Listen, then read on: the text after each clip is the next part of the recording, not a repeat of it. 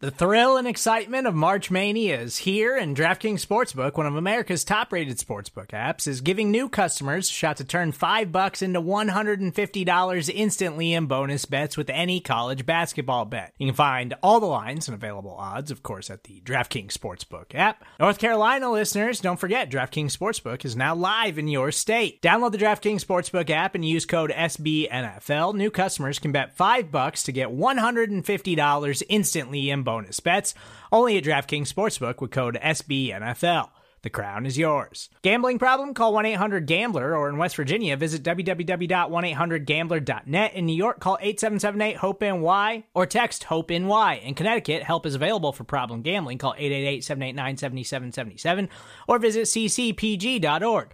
Please play responsibly on behalf of Boot Hill Casino and Resort. 21 plus, age varies by jurisdiction. Void in Ontario. Bonus bets expire 168 hours after issuance. See dkng.com/bball for eligibility, deposit restrictions, terms, and responsible gaming resources. Where else would you rather be than right here, right now? Hey, hey, let's go Buffalo. Hey, hey, let's go Buffalo. The Bills make me wanna shout. The Bills lose a heartbreaker to the Patriots 24-17 and lost their chance at winning the AFC East Division tonight in Foxborough. Hello everyone, welcome to this recap episode of Circling the Wagons, a Buffalo Rumblings podcast. I'm your host Nate, and we are going to discuss the Bills losing to the New England Patriots tonight, Week 16. We're going to go over our thoughts on the game, our stats of the game, plays of the game, and as always, our Wall of Famers and Wall of Shamers with some help from our amazing followers on Twitter. So I'm joined, as always, by my co-hosts, John and Mike. Fellas, how are you? Well, just to gauge your feeling on the team after tonight, do you feel any differently? How tough was that loss? How are you guys doing? I'm quite mixed. It was a tough loss. It was a heartbreaker, right? I mean, it was just they were in it. They had the ability to win it, or at least tie it towards the end, and it just slipped away. You're being a total Debbie Downer. The importance of this game is being totally overblown. They're in the playoffs at the 5th seed. So had the Bills beaten the Patriots would beat Miami next week, or the Jets would beat the Bills. It's not a playoff game. It's not to get into the playoffs. It was fun. Like, we all had fun watching it. It was competitive. If we see the Pats again in the playoffs, we gotta love our chances. Yeah, but I gotta love our chances this game based on the score of the last Patriots game, and it's like, okay, they gotta win this game. John, they made huge strides. The Pats, we could argue, is the number one defense in the league. Allen is a second-year quarterback. The first game they played, he threw 4 picks. Tonight it was none, and it came down to the last play of the game. Can I say that I think that the Bills kind of took a little bit of a step back this game defensively? I feel like the Bills really... It was like they were on the field, though, for 40 minutes. Yeah, the Bills' offense really couldn't get a ton going on, and besides that long pass to John Brown, I mean, it was a really rough game by the Bills' offense all game, running the ball, passing the ball. Josh Allen didn't look particularly good today, and it was the offensive line had issues. The defense, they didn't get enough pressure on Brady. I mean, there were a lot of things, and as far as Brady goes, I mean, we're all hoping that he's taking that step back. We hope that he's ready to ride off into retirement, and he has a great game today.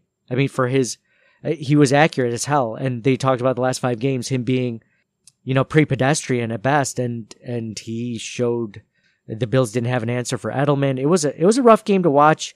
I didn't think that the Bills were, I mean, man, it was close. They had you in it. You thought they were going to win. And, the Patriots pulled it off, but... The game, again, came down to the final play. A couple of, I would say, blown calls. Yes. I think made a huge difference. A couple of plays either way, and the swings to a Bills victory. Like, it couldn't have been any closer. I think what sticks out for me is the blown face mask penalty on the final drive. Puts them 15 yards closer, maybe into the end zone, right? The benefits that Brady gets on those we would call them intentional groundings, right? Like number 34 was in the area. He wasn't anywhere. He wasn't within 15 yards. Bullshit. He was on the same side of the field. That's it. Maybe he was on that side of the 50-yard line. That's as close as he was to Brady, though. That was ridiculous. But a couple years ago, the Patriots would be hanging 30 points on other teams, or win by 30. I'll say I think definitively they're in the decline, right? Like Father Time's undefeated, gets everybody like sounds like you think Brady's still at the top of his game, but it's not going to be you can see the end is certainly closer than the beginning at this point in time. And I think you got to like the Bills because they're surging. They're definitely surging. And I think that I was hoping that Brady specifically was going to continue that decline down, that he was going to look confused like he had versus the Texans and the Chiefs. And he wasn't going to, make the plays that he needed to, and that Edelman wasn't going to be a situation, but Edelman always tears us apart. Taron Johnson could not cover Edelman the entire game, and they just didn't have an answer defensively for him. I think Leslie Frazier is a little bit to blame for that, for not having as good of a game plan as he had in week 4 defensively. And, it's funny. The Bills won last week against Pittsburgh Steelers team, just barely 17-10. And we're looking at that game at the end of that, and we're just like, why didn't the Steelers do this? Why didn't the Steelers do that? And we're like, well, you know what? Maybe just because the Bills' coaching is better. The Bills, I think, have better coaching possibly than the Steelers do at this point. Maybe because the Steelers are playing a third-string quarterback. But then you go against a team like this, a team like the Patriots, who is well coached, and you don't have the offense to outscore them. The Patriots score 24 points. You have to score more than that. The Bills don't. Bills average, I believe, around 21 points a game. So you can't do that against a team that's this well coached when your offense is so limited. The defense, it just looked flat-footed, and they weren't tackling like they should have been. There were a lot of blown tackles. A lot of times it seemed like Sony Michel was getting an extra 4 or 5 yards because he wasn't tackled in the first place. I don't look into this game as this is how the Bills are going to perform in the playoffs. And this is a team in the Patriots that will probably go deep into the playoffs no matter what. But I was kind of hoping for a win there. I knew it wasn't very likely. They were 6.5-point dogs, but I was kind of hoping, that they might pull it off, and we'd be hoping for a Ryan Fitzpatrick, showdown against the Patriots next week. But so real quick, we have a winner for the Tremaine Edmonds signed jersey that was announced this last week. He messaged me, let me know. So we have a new autograph item that we're going to give away that we'll announce toward the end of this episode. But yeah, let's go over to some more of our general thoughts in the game. Well, to your point, I would just say, yes, it would have been fun watching the game. We get a victory, right? And then it makes that Pats game next week more meaningful. But you never fully comprehend the second, the third, the fourth order effects until it's all said and done, right? Maybe the Bills, we rest our starters next week, whereas otherwise it's a meaningful game and Allen blows out his knee, or who knows? Maybe an extra loss gets us a better draft pick, and we get the franchise wide receiver that we need. It's hard to see how these things shake out in the immediacy of the aftermath, right? We won't know for a year, years down the road. Like, who knows? This could be the best thing that ever happened to us. It's not a playoff game, is my takeaway. I like that optimism. The other thing to think about too is so they could potentially face the Patriots in the playoffs again. And then all I can think about is Mark Miller in my head. Third time's a charm, right? The third time is a charm.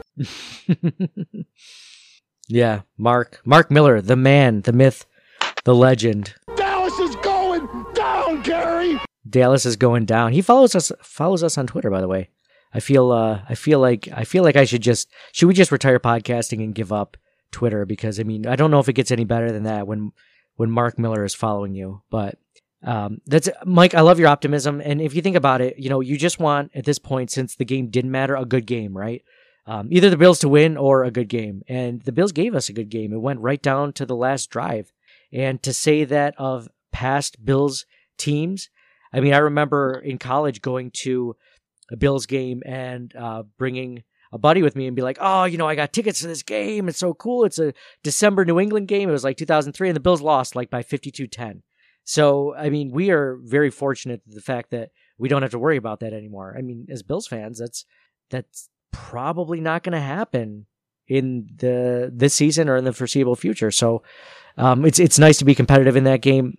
Sure, you would have had wished to have some things back, but like I mentioned, Brady, for all of the issues he's had the last 5 games, and they show the stats of him being almost 50% completion percentage wise, and him just, everyone's waiting for him to be on the decline. I mean, he was throwing dimes to his receivers, to Edelman. The Bills still don't have an answer for Edelman. I feel like last time they had a lot more of Milano on Edelman, but this week they had Taron Johnson on, and he just couldn't.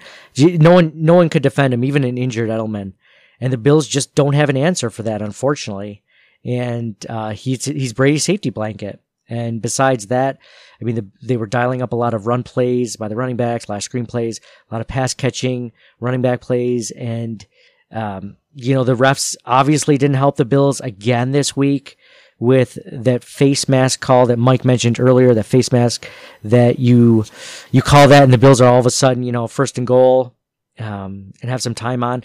Allen, though, today, I will say, if you want to talk about that last drive, he had Dawson Knox open in the end zone and he just couldn't put the right arc on it. And that was a common theme today, him overthrowing receivers. And that was, Josh Allen has to get over that. He doesn't have tall enough receivers where he can just throw them off like that. And even Dawson Knox is like 6'3". You can't overthrow him like that, especially when the game's on the line.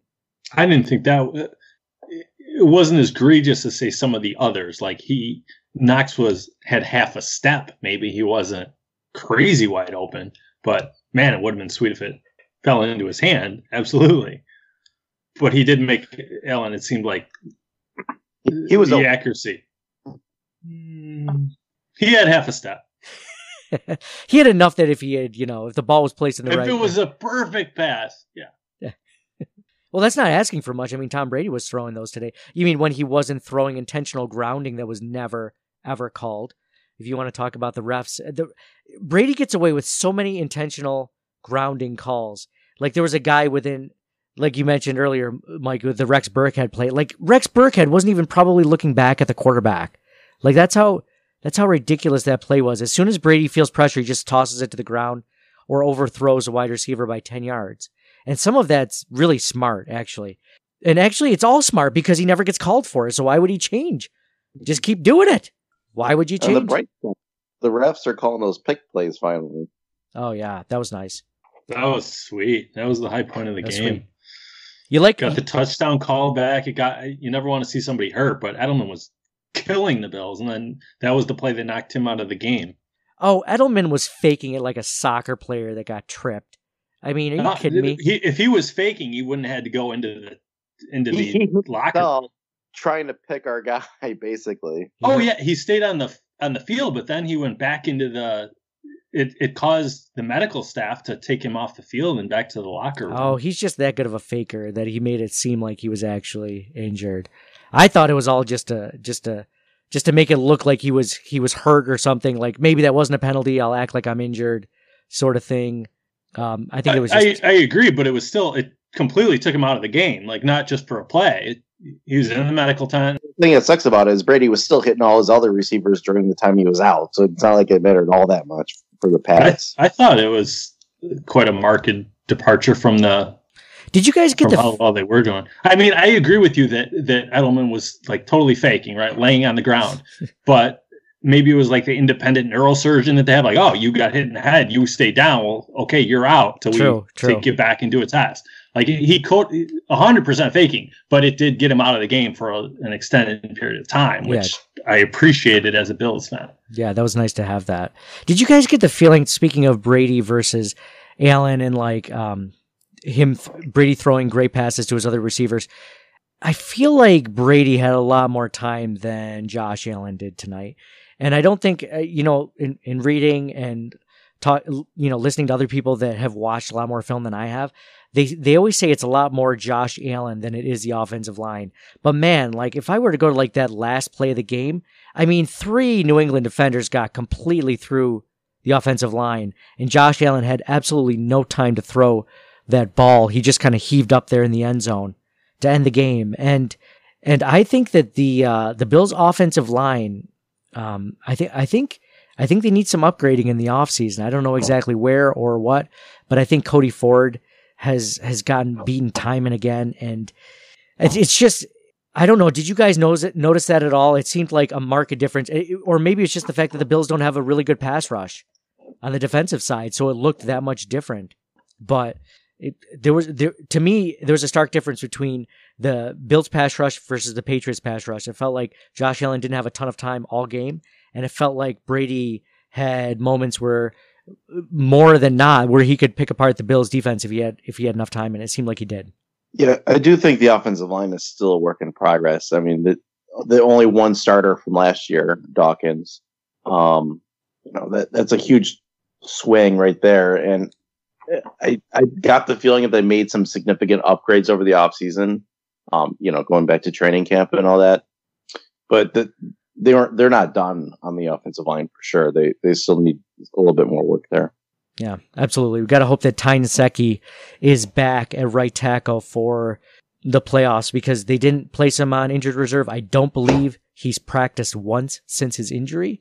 At least he didn't at the beginning of this week. So we'll see. Hopefully he's ready to go by Wild Card weekend, which it looks like we're definitely going to be playing in the Wild Card this year. Unfortunately, it was a more likely probability than not being there, but it's going to happen. The Bills are locked in as the 5th seed. They're more likely than not going to play the Houston Texans, which the Houston Texans almost lost to the Tampa Bay Buccaneers today, by the way. So I think the Bills are going to be okay in that matchup. I think it's going to be a good game. And I mean, we'll get to that in a minute.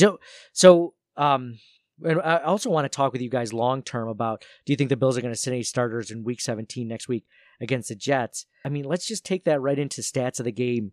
So total. Well, one thing that stuck out to me, like, what's to do with Brady trying to trip Oliver? Oh, I missed that. Was kind of Bush League. I missed that. What happened? Like, I like, we're so conditioned, like, Brady's the devil, right? Like, I don't viscerally hate someone over a game, right? Like, unless you murder my family or poison my dog, I don't, like, hate you. But so Brady has, like, that poster boy image. But when Oliver was walking by him, Brady was trying to trip him. I was surprised to see that. Are you serious? And I missed that. Got me a little got you heated? Got me a little heated, yeah. Got you a little flustered? You bastard! And Oliver had a couple of good hits on Brady, so I wouldn't be surprised if Brady was pissed about that. Oliver, I thought, had a great game. You want to talk about people that had good games? Oliver has been fantastic the second half of the season. But so let's go over some stats of the game for today's loss. Oh, people can come up with statistics to prove anything, Kent. 40% of all people know that. Okay, here we go. Give me a number. I'm going to do quiz for stats of the game. 4. Wrong. How many more total yards did New England have than Buffalo? How many more total yards did New England have than Buffalo? Mike, before you can go look it up and calculate it. 150. John? I'm not even going to say 151. I'm going to say at least 200. 200? Because did it seem that lopsided today? Is that why? Well, they had the ball for so long, and they had those like 17 play drives and 11 play drives. They had to have at least 200 more yards than us. They had some nice long passes. They mostly fell incomplete, but they had 2 good ones. Yeah, that mostly fell all incomplete today. There was that one really good pass to John Brown for the touchdown. The Patriots had 414 yards. The Bills had 268 total yards today. So for a difference of 146. So I could totally see though, John, why you thought that, because at one point in the game, the Bills had 200 less yards. I think it was going into the fourth quarter, and thought Josh Allen was going to pull another fourth quarter comeback out of his backside, but not today. I was so close. Like, why are you congratulating him? I was like dead on. Well, you were over. You were also over, so nobody won. No, we do by closest. So Mike definitely won. I was just saying I could see why John thought that.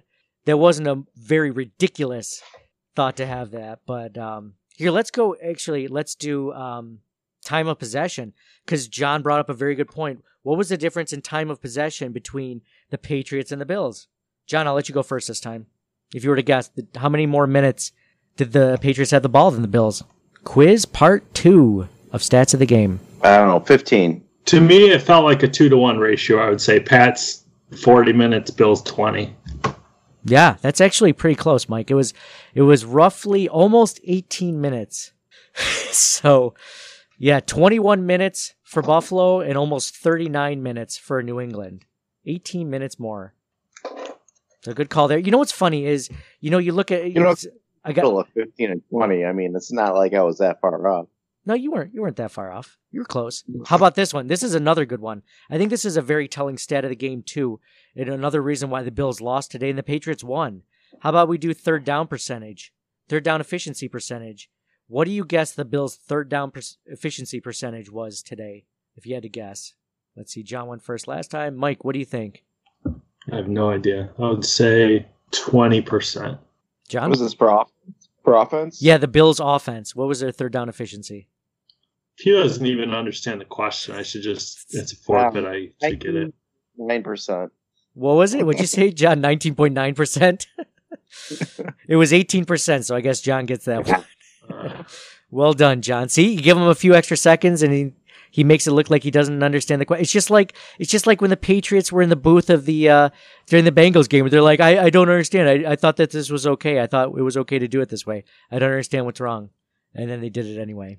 I thought it was okay to compare the hand signals they were using on the sideline to the play that they were running thereafter. I don't know. The Bills allowed 4 sacks today. The Patriots allowed 0 sacks. The turnover, the Patriots. So this is something interesting.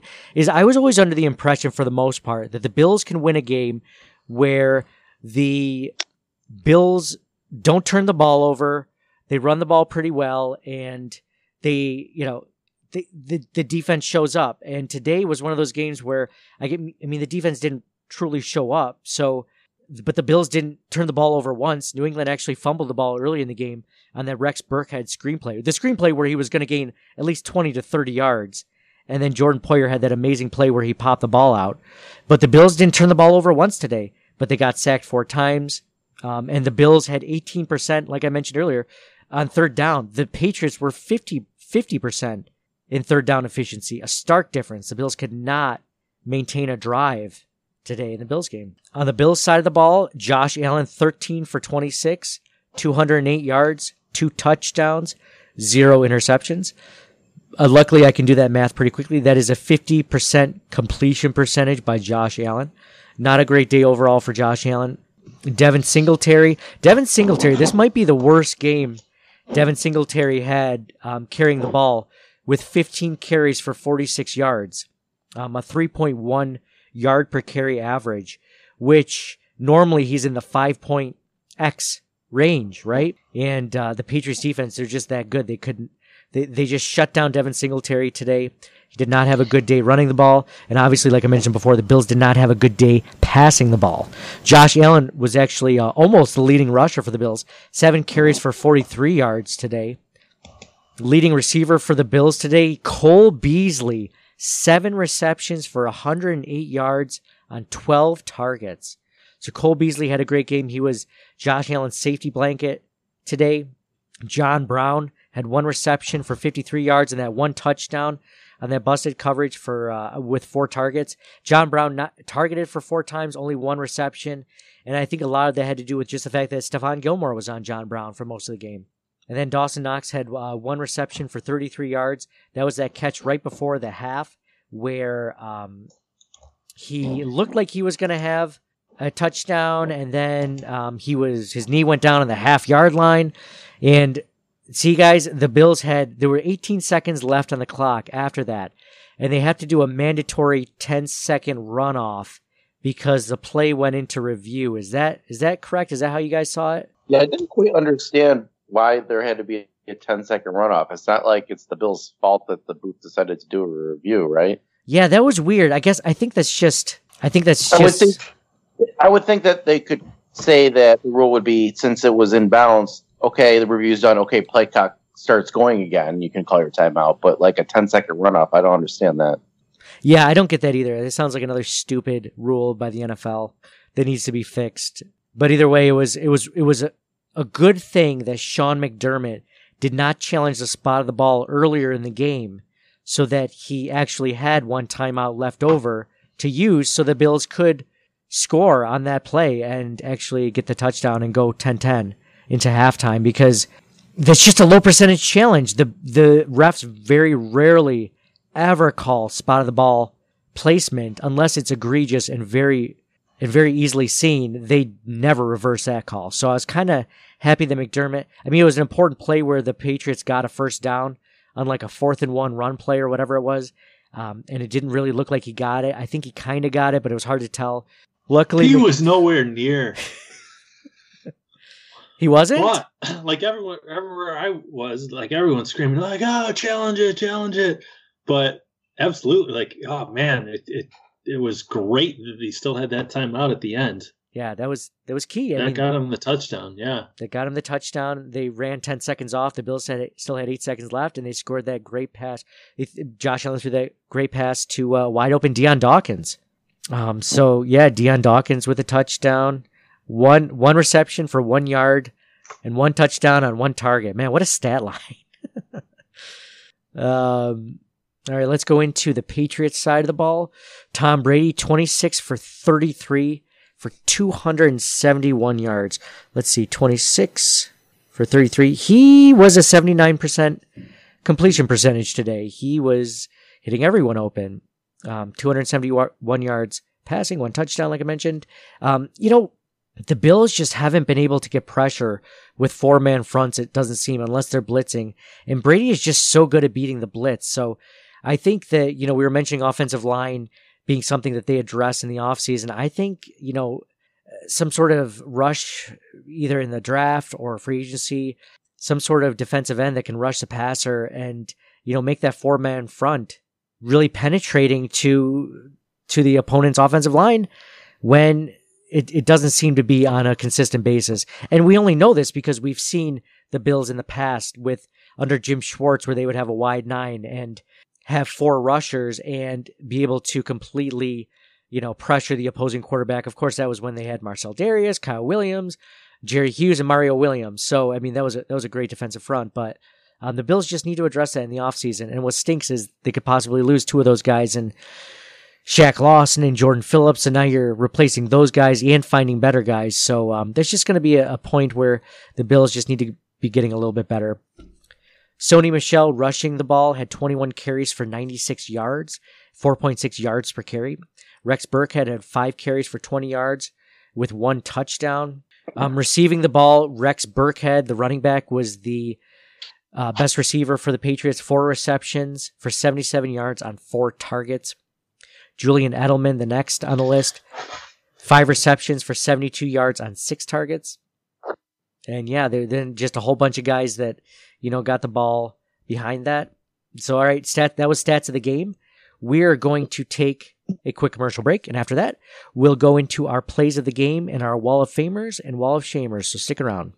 Welcome back to Circling the Wagons, a Buffalo Rumblings podcast. This is our recap show for the Bills' loss against the New England Patriots, 24-17. I'm your host, Nate. Thank you so much for joining us. I'm with my co-hosts, John and Mike.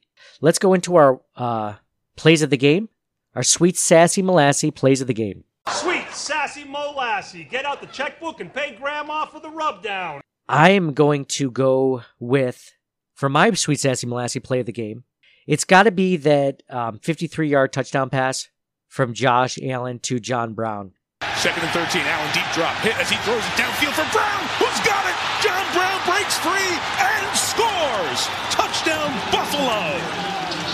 We told you it was shot play area, and Brown connects to put the Bills on top. I mean, Josh Allen, like he was most of today, facing a lot of pressure, and, while getting hit, he throws a pass right into the breadbasket of John Brown, and one of our Twitter followers, Brian Dausch, tweeted, which was hilarious, he tagged us in it, was, "Thank you, Patriots, for hitting Josh Allen so he could not step into a deep ball and overthrow it." which was funny because after that, I mean, Josh Allen was overthrowing receivers left and right on deep balls. Great tweet by Brian Dausch. What about you, John? What was your sweet, sassy, molassy play of the game for today's loss? Same as yours. I thought John Brown ran an excellent route. Gilmore got turned around on the play, and it was it ended up being a relatively easy touchdown. Like you said, Allen got hit as he threw it. I think my honorable mention is 4th and 1 quarterback sneak-ish play from Allen where he got that second effort for the first down. Quarterback sneak, maybe. And the Patriots know that too. Allen is stopped. He keeps it alive, and he got the first down. What a great effort by Allen. You knew what the Pats knew, what everybody knew. Looked like he was going to try to jump over the top there, but the Patriots timed it out just right. But once again, you see the big, tough quarterback that doesn't get it on the first effort. He gets around on the side for the first down, and he was looking up at the official afterwards and going, hey, did you see that? They pulled my face mask too. Could have been another 15. He had a similar play earlier in the year where he kind of like fought through the middle of the pile to get the first down, and I just thought that was a good play. Yeah, the Cowboys game where he willed his way on a 4th and 1 to a first down just happened. Yeah, where there was a no face mask. Right. So no face mask was called on Josh Allen on that 4th and 1 play where he gets the first down because that's the way these games always go against the Patriots.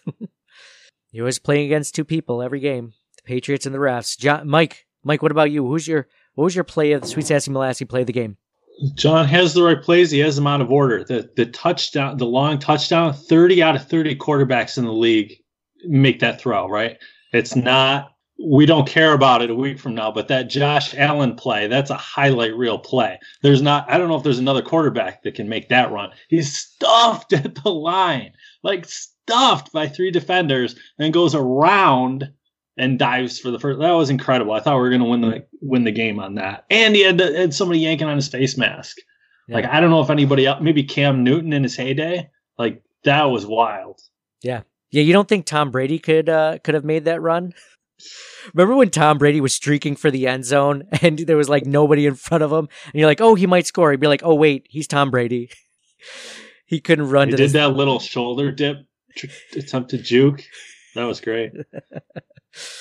Hey, can I give an honorable mention? Since John was able to give an honorable mention, I want to give an honorable mention to that play where Poyer punched out the ball from Rex Burkhead and Hyde. Micah Hyde picked it up and ran it back for 31 yards. From the 35, a fake to Harry into Burkhead. They sent the screen for Burkhead with space. Burkhead across midfield, lost the football. It's out, and Micah Hyde has it for Buffalo. Hyde at the 45, setting up a retreat. He's got some space here on the near side. Hyde to the 40, back past the line of scrimmage, and the Bills will take over at the 30. His fellow safety, Jordan Poyer, knocked it free. First turnover of the game for Buffalo. I was kind of hoping he would return it for a touchdown. The Bills haven't seemed to be able to, as many turnovers as they've gotten this season, they haven't really returned one for a touchdown that I can remember at least. So, but it's nice to see them actively go for the ball, right? Like we used for 10 years, we said, oh, all these other teams are actively trying to strip the ball, punch the ball. Bills defense just drag tackled guys. Yeah. Seemingly. Yeah. Right. Now we just have to work on, when you're coming around the edge and the quarterback's got the ball cocked back, don't just drag him to the ground. Go for that ball. Yeah. Yeah, I think they're getting better at that, but they definitely need more work on just going after the ball. Great point, Mike. Yeah, seasons past, it'd be like, why don't the Bills ever go after the ball like every other team does? Why don't they ever try to stand guys up and, just try to pop the ball out and punch it out? This team under Sean McDermott is definitely turnover oriented, which is great to see. Good call there, Mike. All right, now let's go into our Wall of Famers and Wall of Shamers. So the Wall of Famer of the game is brought to you by the DraftKings Sportsbook at Del Lago Casino and Resort. We're actually going to be at the DraftKings Sportsbook at Del Lago Casino in next week for the Bills-Jets game. So if you guys happen to be there or you guys want to be there, it's in Waterloo, New York. If you're in the central New York or western New York area, it's like a 45-minute drive or so. And yeah, it's a cool place. I'm so glad that we got a chance to check it out earlier this season when we interviewed Bruce Smith. And we're going to go there. They're actually we're going to be doing some giveaways. They're actually now's as good a time as any to mention the giveaway. One of our listeners, Brett Smart, won the signed Tremaine Edmonds jersey. And so congratulations to him. We'll be sending that out after the holidays. I got stuff to do, Brett. I don't have time to just send out packages to, to free prizes to people during the holidays. So I'm sending it out to you after Christmas. And so I got so lucky when Adam won the John Brown signed jersey. He lived in the area, so I could just literally drive home. On my way home from work, I just dropped it off on his back steps. Brett lives in the UK, so I'm going to have to ship that mother bleeper over to England across the pond. I should have just been like, I should have just read the name off and then checked it later and be like, he doesn't live in the UK, right? All right, next night we're just going to do another raffle. That would have been the way that the Patriots do a giveaway announcement, is they would have done that and been like, well, that doesn't really benefit us, so I'm just going to redo the whole giveaway. But no, Brett won it. Congratulations to Brett. Our next prize that we're going to announce that you will be eligible for if you meet the criteria is a signed football autographed by the legend himself, Bruce Smith. You know what Bruce would do if he found me messing with this shoe, man. Bad things, man. So luckily the nice folks over at Del Lago Casino and Resort are giving us a few footballs to give away for the next podcast. So this next giveaway will be a signed Bruce Smith autographed football to the winner. And if you're wondering, so we have about like 90 or 100 participants for this next giveaway. If you'd like to be one of those people and you'd like to be eligible for this giveaway and every giveaway forth, just because the people that didn't win the John Brown jersey, the Tremaine Edmonds jersey, you guys are always going to be in every giveaway we do, because you guys took the time out. You guys went and made an Apple podcast review in iTunes, which isn't a small task. And you guys did that, and we appreciate the hell out of it. And to be completely transparent, those reviews help us reach more listeners. So that's one of those things where Apple has its own algorithm for podcasting, and one of the things is more listeners. So luckily, we've gotten a ton more reviews because of it. A lot of the podcasts in our network have done a great job of getting reviews. I wanted to do our part. You guys have done your part.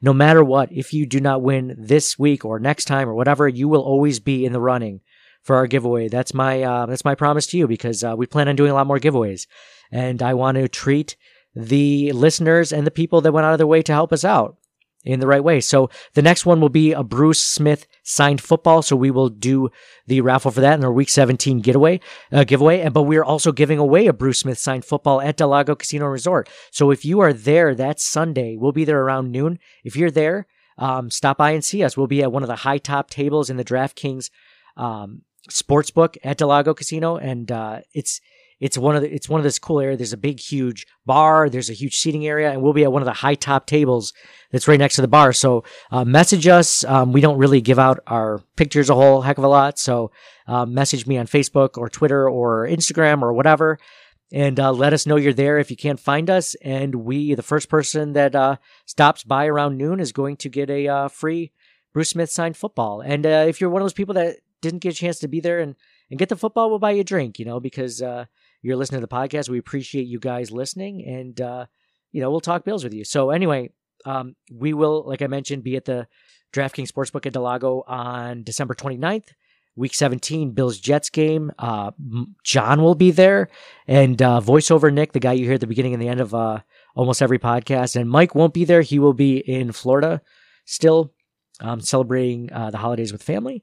But we'll be sure to give him a call, and we'll also be recording right after. That luckily they gave us a spot upstairs where we can record the podcast afterwards, so we'll be able to give you some direct feedback on that. So that's going to be a fun time. So a lot less stress on a Week 17 game than a normal season. Usually you're hoping to get into the playoffs. You need a lot of things to go your way. The Bills are firmly set in the playoffs as the 5th seed, so it'll just be a fun thing to talk about. So let's go into, finally, after all that. Oh, real quick. So down in Florida, I wore my Bills gear today, right? Out and about. Uh-huh. And everybody was like, yeah, good luck today. Yeah, beat the Pats. You could tell the real Bills fans, like, go Bills, and like, oh, go Bills. It's cool having that shared connect, like even half a country away. Like, some kind of connection. So it was cool. I don't normally get away and have Bills gear on, but people that, even if you don't live in Western New York, if you're out and about and you have a Bills t-shirt on, you're in a public place. I mean, somebody will come up to you and talk football, or maybe you're finding another Bills fan. It was cool. Absolutely. And then this was the first time I was going to go to an actual Bills backers bar, because the game's on NFL Network and I don't have NFL Network.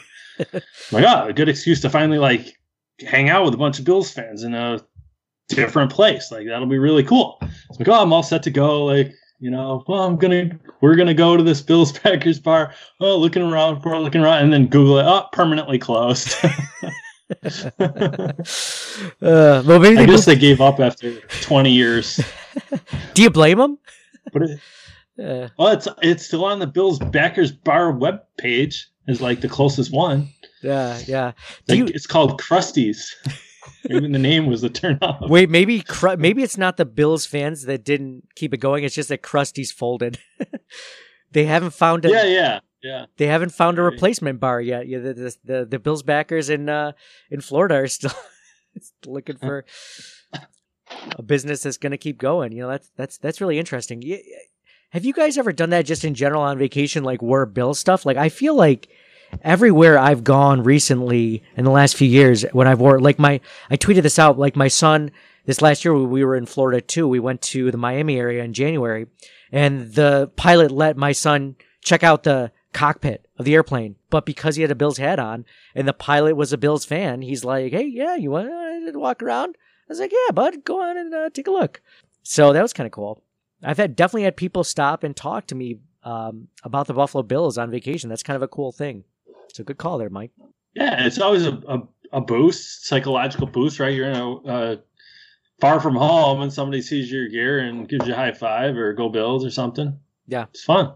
Yeah, would you think that if you started chatting it up if this Bills backer bar did exist and it didn't fold, would you have talked to somebody in the audience? They'd be like, "Oh, cool, where are you from?" "Oh, I'm from, Western New York." And would you mention that you were a co-host for a Buffalo Bills podcast? You think you'd ever mention that? Absolutely not. Absolutely not. I never ever bring that up with anyone if I can avoid it. It's always awkward because they're just "Oh, okay." It's Wall of Fame. A little too self-deprecating, I would say. A little too self-deprecating. I mean, we know more than I know more than my aunt does when she comes into the third quarter of the game. Who are the Bills playing today? Just don't even bother. Don't even bother. It's not even. She might just be trying to take an interest in your life. Oh well, it's a little late, Mike. It's a little late to take an interest in my life. I'm 30-something years old. I've been liking the Bills ever since I was little. I just ignored her, just like you do with the family during the holidays. That's the best time. This is really awkward. Wall of Famers for today's loss to the New England Patriots. Wall.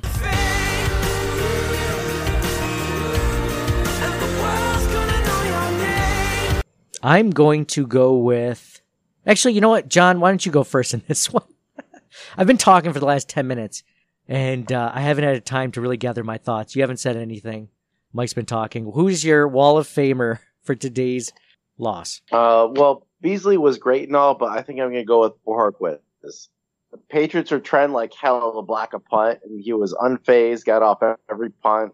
I was happy with his performance today. Bojorquez, nice. Wow. That's definitely the only time that name's been uttered in this section of the podcast. Wall of Fame. You know what? I have to give him a little credit too. That's very fair because again, the special teams didn't realize how to block. When the Patriots did that to them last time that they played, they blocked a punt and returned it for a touchdown. Yet the special teams was not prepared for it again, and the Patriots sell out to block the punt. The Bills, instead of going into a max protect, they just still keep two gunners out there. And yeah, it's so smart by the Patriots too, because if you think about it, there were times where Corey Bojorquez had to punt it slightly differently so it didn't get blocked. So it wasn't as long of a punt as it normally is, right? So then it doesn't even matter that you have the gunners completely unblocked because the guy's only going to get like a 35, 40-yard punt. He's just going to fair catch it anyway. So you're automatically at a win there. So if you don't block it, you're still getting a less of a net punt than you would normally get if the guy could just punt it as far as he wanted to, right? I thought the special teams lacked a little bit today. Mike, who about you? Who's on your wall of fame for today's loss? I always hear you guys talking about, he was unfazed. What's the opposite of that? Phased? Is that a word? Like, yeah. if they got to Bo Horquist, would he be phased? John's like, yeah. Phased is phased is exactly what you would do. Whatever. You weren't an English major, John. Not that I was, but I don't know if you know what the hell you're talking about. It's Cole Beasley. John, it's not like Bo Horquist did a fake punt and got a first down or won the game or anything. Well, nobody won the game. And boom goes the dynamite. But had he, I could see you putting him on your wall of fame. Absent that, you'd have to go with Beasley. Yeah, but he's a poor man's Edelman for sure. Yeah, there's really when the Bills got Cole Beasley, and he's my wall of famer too, by the way, Mike. And when the Bills got Cole Beasley, it was the hope that he would be a poor man's Edelman, and he is like a very poor man's poor. You know, it feels weird saying that because he had a better game statistically than Edelman did. But yeah, I mean, he is just. But on third down, everyone at home, everyone in the stadium, everyone knew it was going to Edelman, and it did, and the Bills had no answer. Well, that's what I want to say. So I'm going to give the wall of shame. Let's go into our wall of shamers for today's game. Shame.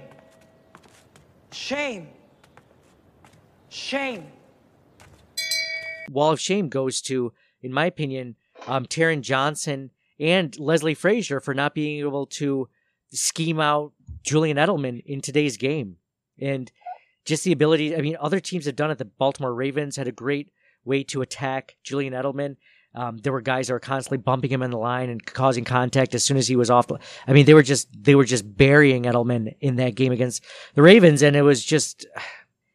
I don't think you can put that on Johnson though. Don't you have to double team him? He deserves. He's an elite wide receiver. I kind of wanted. Is it weird? Off the line. Is it weird? I kind of wanted Tre'Davious White on Julian Edelman if I had to have anyone. I mean, N'Keal Harry doesn't really scare me because traditionally Tom Brady just doesn't attack it doesn't attack like the outside wide receivers like he does Julian Edelman, the tight ends, the running backs. He just isn't an outside receiver kind of, quarterback. At least he hasn't been of late. So is it weird to think that maybe they should have put Tre'Davious White again? But if they should have, that goes back to Leslie Frazier. And, schematically, it just wasn't a good game plan on their part. Johnson had that great stop when it was to end the Pats drive in the fourth quarter. Remember? Then it was 4th and 1. Mm-hmm. He had that great tackle. Was that Kevin Johnson or Taron Johnson? Oh, it was Kevin Johnson, yeah. Oh, yeah. Cut that out. Screw you, John. I just remember seeing a Johnson. Yeah, you just remember seeing a Johnson, eh? That's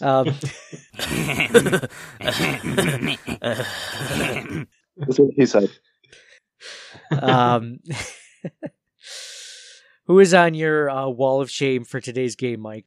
Nobody really sticks out to me. Can I say Trent Murphy? Just for not making a difference? Just, geez, 4th highest paid Bill, not a difference maker? Yeah, I think that's definitely going to be a discussion in the offseason. Is whether the Bills keep Trent Murphy or not. But I mean, if they lose Shaq Lawson, I mean, can you afford to lose Trent Murphy too? I don't know. Yeah, he's been. I mean, if it was for some reason, I believe I'm almost 100% sure that Trent Murphy started the game opposite of Jerry Hughes, and I'm just not sure why. I don't know why Shaq Lawson isn't in there more often, but I can be convinced if you guys have somebody. No, Trent Murphy. I mean, he's been. What's funny is actually the last few games he's made a couple of big plays, but tonight, I mean, he just wasn't. None of the defensive ends were a factor, though. I mean, just look at Shaq Lawson, Trent Murphy, Daryl Johnson, Jerry Hughes. I mean, they just didn't really seem to be getting to Brady, and obviously it didn't matter on the stat sheet. And of course, Brady was intentionally grounding the ball, half the time. So that doesn't end up on the stat sheet. But John, what about you? Who can you convince us was the wall of shamer for today's loss? Sean McDermott. They're outcoached on both sides of the ball. Oh, good one. Good one. At least you can say, though, if the Bills are going to be outcoached, if Sean McDermott is going to be outcoached by somebody, like it's a little bit more. I can understand a little bit better if it's against Bill Belichick. Well, it's easy when you. I would say Belichick is the best winningest coach, and is he the winningest coach in NFL history? I mean, gotta be most Super Bowl. Like, I think McDermott held his own. He definitely could have done things better, but it wasn't embarrassing. It wasn't outclassed. I was super impressed with not challenging that call. Like I said, everybody I was watching it with wanted him to challenge. No glaring time management issues. Yeah, I mean, if you were to have the Bills lose to the Patriots, I think this is the way you kind of want them to lose. If that's acceptable. I think you're like, oh, we're right there. If we play them again, outcome will be different. Yeah, well, that's what we thought. We play them again. Oh, we just minimize the mistakes. It'll be different, and we'll win. Well, we minimize mistakes, we still didn't win. Oh, good point, John. Mike, counterpoint. I'm not supposed to be around negativity like this. It's the holidays, Mike. You don't need a little negativity in your life? What? John, look at the positive feedback loop he's creating with the culture. The perception around the league is changing. It's going to be immeasurably easier to get free agents coming to Buffalo, people that want to win, character guys. The Bills played on Thanksgiving, right, with a win. They beat Tomlin and the Steelers. I don't think they're getting outcoached. I trust the process, but they lost this game, and there's reasons why they lost this game. Yeah, so they can rest everybody next week. They didn't let out a bag of tricks and show all their cards for the playoffs, with reverses and flea flickers. And yeah, I would have preferred to win, but they had a reverse. Belichick, I think, is the best coach in the league. Yeah, you gotta hope. We had him down to the last play of the game. Yeah. I gotta hope that they're kind of holding something back. Hopefully Brian Daboll is cooking up something that's a lot better than what he gave this week for the playoffs. But yeah, let's go into I do want to talk after we get into our Twitter responses for Wall of Famers and Wall of Shamers. I do want to talk next week against the New York Jets. What you think will happen as far as the starters go? Should they and will they rest them? And so let's go into January football. He writes, Wall of Fame. It's a tough call this week. Beasley, Singletary, and Bojorquez are the best I can suggest. Wall of Shame. Wow, lots. Screw no group awards. It's definitely an avid listener. He writes, defensive tackling sucked. Refs sucked more. 90% of the offensive plays sucked.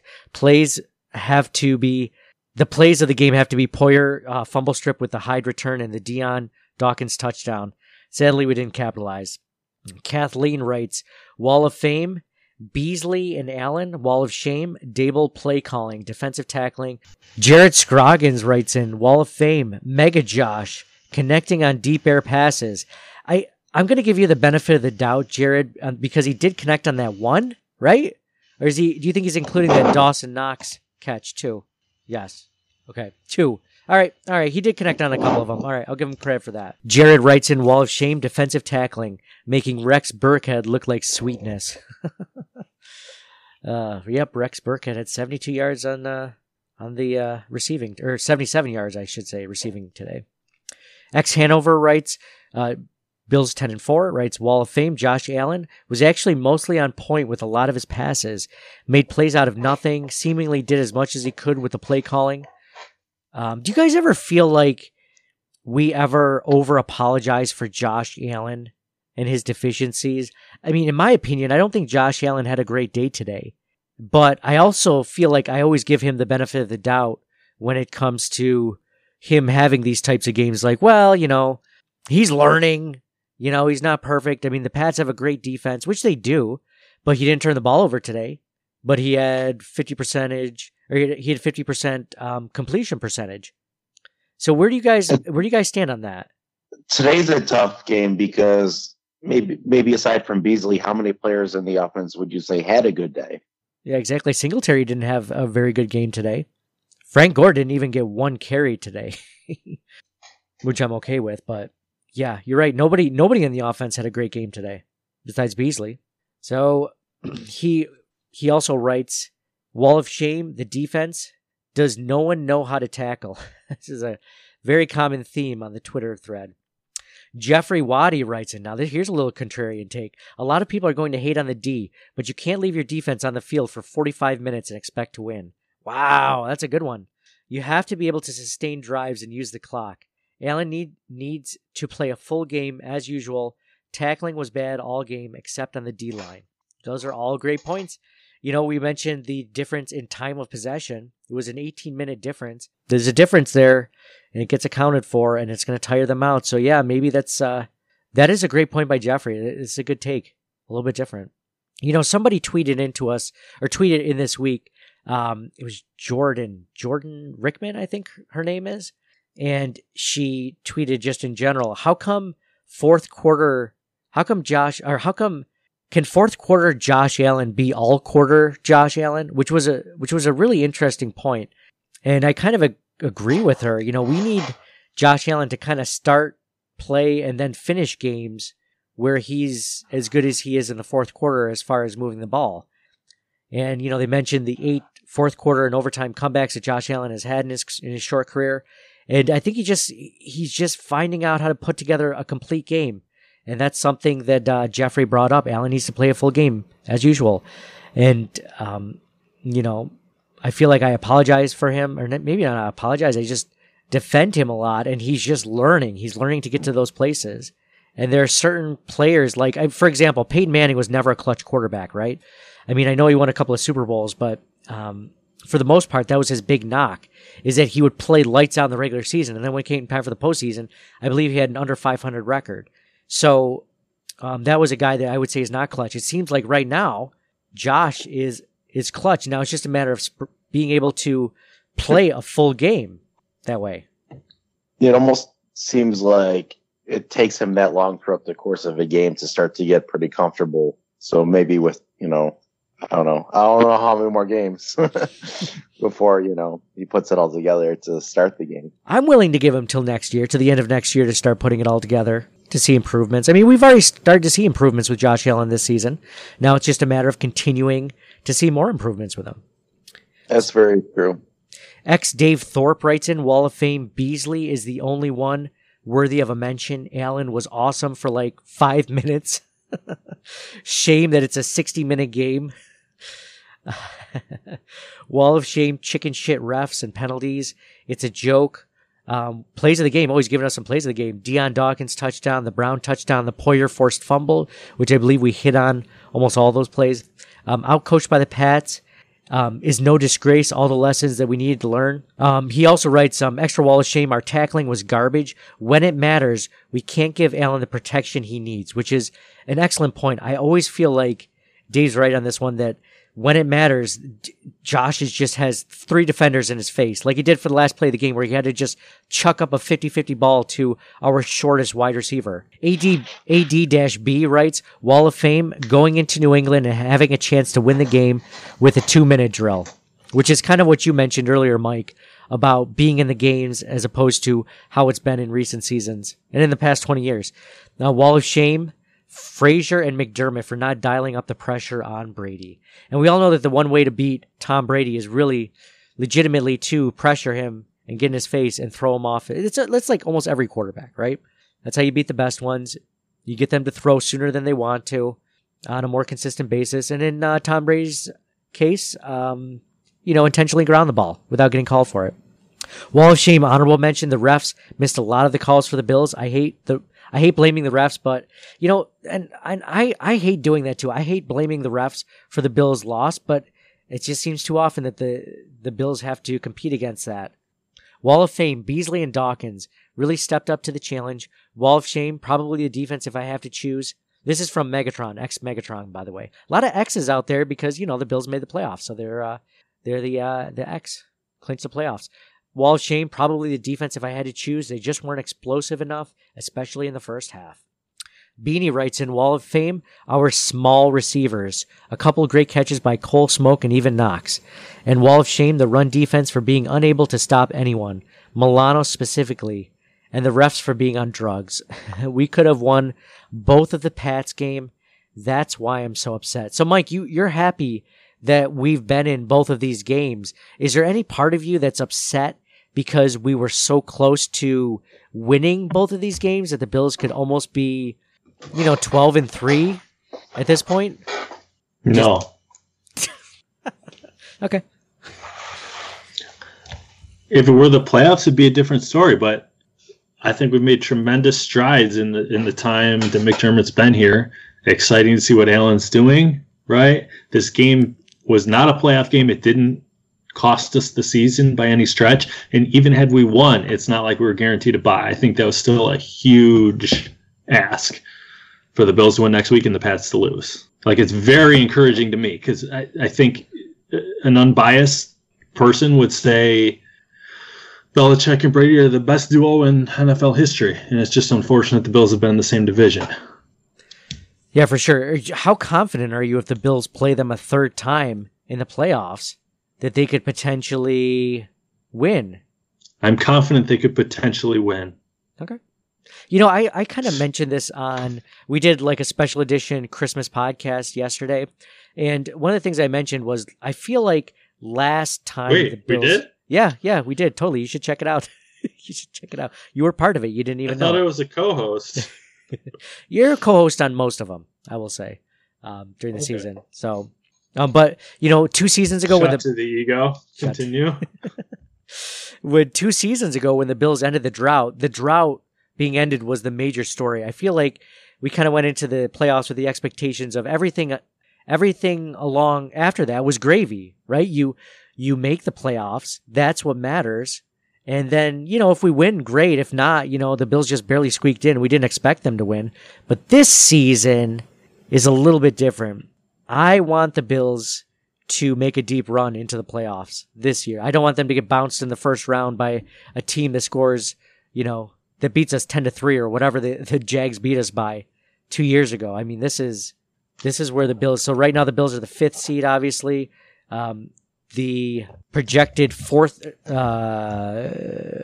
that the Bills would play right now is the Texans. The Ravens are the 1st seed. The Patriots are the 2nd seed. So if the Bills beat the Texans, as long as the Steelers don't beat the Chiefs, which I doubt that'll happen, the Bills will play the Ravens in the 2nd week of the season as opposed to the Patriots. So it's a possibility that the Bills may not play the Patriots again in the postseason. Or they play the Ravens and then the Patriots. They play the Ravens and then the Patriots.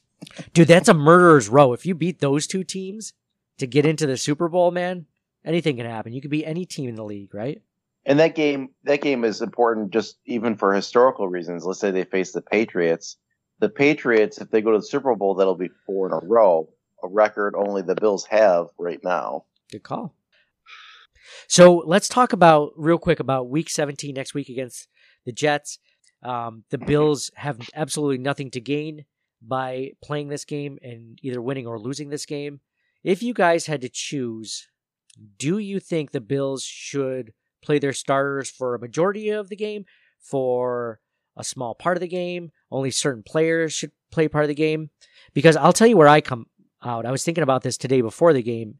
Is if this scenario came up, I think that the Bills should play their offensive players a lot longer than their defensive starters. If I had to name a few starters that I definitely want to sit in order to avoid injury, I want to say Tre'Davious White should not play next Sunday.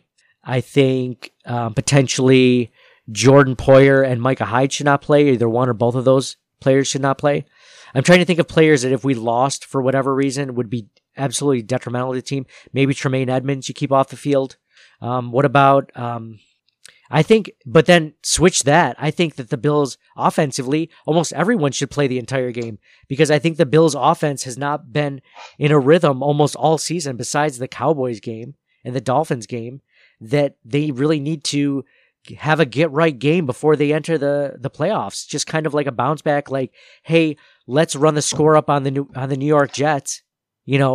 25, 30 points. Let's show them that we can do this. And then we'll go into the first game of the week against the Texans and maybe we'll still have some momentum going into that game. What do you guys think? I disagree. I would sit as many starters on both sides of the ball as possible. And part of the reason is why you said that you would start them. Because they're not clicking. Like if they had been, they strung a couple games, the offense where they're really clicking, then okay, maybe continue that a little bit, and then for maybe half, and then rest them. But like, just give them a rest. Like treat it as a bye week for the starters. Everybody's banged up. Just give them a rest day. Mike, who do you think should be set? Everybody should sit. It's such a violent game, such a high relatively chance of getting injured. And I think just losing any starter is hugely detrimental. Yeah, if I had to predict what's going to happen, I think what you and John said is going to happen. I think McDermott will sit as many starters as he possibly can, just like he did in the preseason when he could. I mean, he didn't sit Josh Allen as much as he could have because I think he really wanted Josh to get those reps in before the season. And but for the most part, I mean, there were a lot of key players that didn't see a single snap. I don't think Jerry Hughes played the entire preseason, right? So I think going along with that safe nature, I could definitely see Sean McDermott resting as many as he can. Now you have to still fill out a full roster. You still have to have 53 players, 46 active. So 11-11, you're still going to have some starters playing some of the game, but and then plus if you think about it, like let's say somebody goes down in the playoffs, like even Allen, right? Well, then all of a sudden you have all these players, who had all the reps for week 17, and say, oh, now Barkley comes in. Well, he had the extra game for reps and to prepare and that sort of thing too. So I think it's good from a depth aspect for those guys getting extra reps. So you agree that extra reps do help players to prepare for the next game? So not necessarily. He's saying maybe up to a certain point, it's positive. Yeah, I agree with that point. So Josh Allen should get the week 17 reps. Well, he may have already hit his number. No. Where it becomes done. Maybe it's a bell curve, right? There's some peak number of reps where it's positive up to a point, and then it becomes detrimental. So maybe the starters are at that peak, and everything further is detrimental. Where on your body, right, that many weeks, that many reps. Whereas your second stringers, you're still improving and still getting better. The practice is having a positive impact. Giving the extra reps to the depth players, I think that's only a positive. Yeah, he was attacking you, John. I wasn't. I was not attacking John. Yeah. Okay, you can give those depth players. I mean, if you're gonna play the offensive line though, or if you're gonna play Josh Allen, you have to play the entire offensive line. So I think that we were setting up a straw man, like a completely false argument. Like why do we assume we have to play Josh Allen? Well, I'm just if you do this, you have to do all this. I'm saying that Barkley should be starting next week. Okay, that's what I'm saying. Okay, so Josh Allen doesn't even. There's absolutely nothing to gain. You one of your points was like, oh, we could show the league what we can do. Like that's just ego. No, remove that. I don't care what the league thinks about us. I don't care. I don't want to show the league anything. I want to. Internally, we talk about this week to week, like Josh Allen's improving. Josh Allen is taking a step back. Josh Allen is doing this. You're telling me that in a week to week league where Josh Allen has shown progress from week to week or over the course of certain games, that Josh Allen couldn't also improve in one more game of play? Oh, he definitely could, but you're discounting the catastrophic possibility of not having him for the rest of the year, the playoffs, his next year, or his career. I'm saying he might improve, but it's not in a cost-benefit analysis. It might not be worth the hugely negative impact. So I don't really care. I guess I've just been unimpressed with Josh Allen between the Baltimore Ravens game, the Pittsburgh Steelers game, basically every game since the Cowboys game. I don't think he's played particularly well. I think he's been missing on receivers, and I think the receivers themselves have been dropping a lot of passes. So how are you going to get that chemistry? Well, you're going to take a week off. Well, I don't know if that's really the way to approach that. You're also saying, yeah, these guys can get injured. Yeah. You can still practice. You're just not getting hit by an opposing player who's 350 pounds. Well, then I guess it's on the coaching because the practice isn't working. They're not improving. And this is when you want to be at your peak right in the playoffs. Do you think they're going to go into, having played poorly offensively the last 4 games or 3 games as it were, and they're just going to all of a sudden light up the Texans in the wild card playoff game? Like there's just something they've been holding back this whole time and they really haven't been trying. There's like some conspiracy out there that there's just, no, they're just not playing well offensively. And the only way to get back in that you don't get better offensively by not playing a week. A week is reserved for if you're playing that well. If you're Aaron Rodgers and you know that it's, I don't know. I'm not saying he should play the whole game. I'm saying he should play a little bit. Even Tom Brady plays a little bit in the games that don't matter. I feel like you're worried. discounting the possibility of injury. Like we saw it with Mitch Morse. Like I felt they were lost when he went down. Like it affected everything. The first snap almost went over Allen's head. It's a good thing it wasn't Doug Flutie, right? It's a good thing he's 6'6". Yeah, good call. You're a smart guy. You give it some thought, you'll come around and agree with John and I. You might be right, Nate. I mean, if you think about it, like the Patriots, their offense hasn't been very good this season. Maybe they should have purposely lost today so they wouldn't get a bye week, so they wouldn't have to rest players and have to play an extra game. Shut up, John.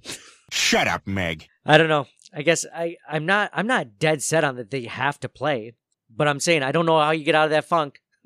I don't know how all of a sudden you just turn it on offensively. Now, what I will say, though, in the Bills' defense of their offense, the defense of their offensive performances, is they played 3 amazing defenses in a row. The Ravens have a great defense. The Steelers have a great defense. The Pats have a great defense. So those struggles can somewhat be attributed to those issues being the fact that those are teams with good defenses. So I'm not discounting that. I guess I'm just, okay. If that's how you feel, then maybe that's the Bills have the ability. Those teams are going to be in the playoffs too. I mean, but because they played those 3 in a row, maybe a bye week would be beneficial. They're kind of beat up.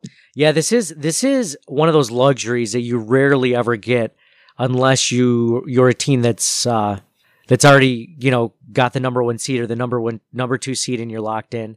You usually don't get a week off like this.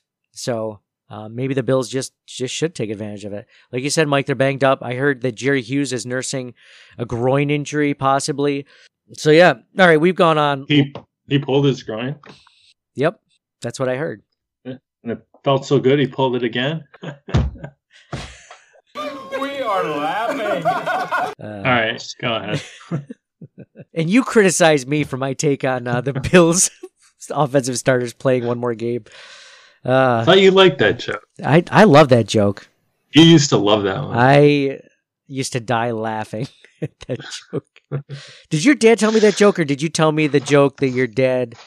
You retold the joke that your dad told me? Either way. Your dad's hilarious, by the way, but I know you don't think he's funny. That's like... It's different when you hear something for the first time versus the 100th. Fair enough. But my brother-in-law always does the Kung Pao chicken joke. It's like whenever they show a coordinator on the sidelines holding up that huge plastic menu of plays to it over his mouth, he always goes, "I'll take the Kung Pao chicken." Gets a laugh 100% of the time. Dude's been riding that joke for 15 years. It's still gold. It's still gold. So anyway, the Bills are playing the New York Jets next week in Buffalo, and we'll be talking to you guys after that. So again, they are 4-point favorites. The Bills are 4-point favorites. It would be very fitting for the Bills to lose and then the Dolphins to beat the Patriots. It would be. That's exactly how it would go. So great. So I'll if you want to bet straight up, John, if you're feeling it. No, I'll take I'll do the under. I'll take the point. All right, this podcast has gone on long enough. Thank you guys for listening. We appreciate all of you guys listening to us today. If there's anything that we missed, or if you want to be ready for next week's game, please check out the rest of the amazing lineup on the Buffalo Rumblings podcast channel. They'll bring you through all the interesting Bills narratives that will follow today's game and into next week's game against the Jets.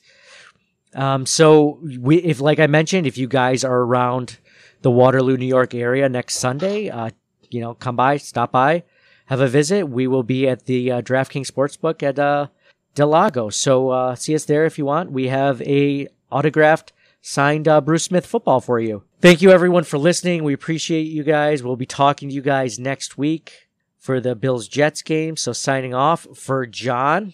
Merry Christmas. Go Bills. For Mike. That game meant nothing. We're in the playoffs. It's awesome. Enjoy. Merry Christmas. And for me, Nate, go Bills. Play all the offensive starters. Week 17. We'll talk to you guys next week. Thank you for listening to the Circling the Wagons podcast. Download and subscribe to us in your favorite podcast service. Email us at ctwpod@gmail.com. That's Charlie Tango Whiskey Pod@gmail.com. Follow us on Facebook and Twitter at CTWPod. And most importantly, go Bills! Nobody circles the wagons like the Buffalo Bills.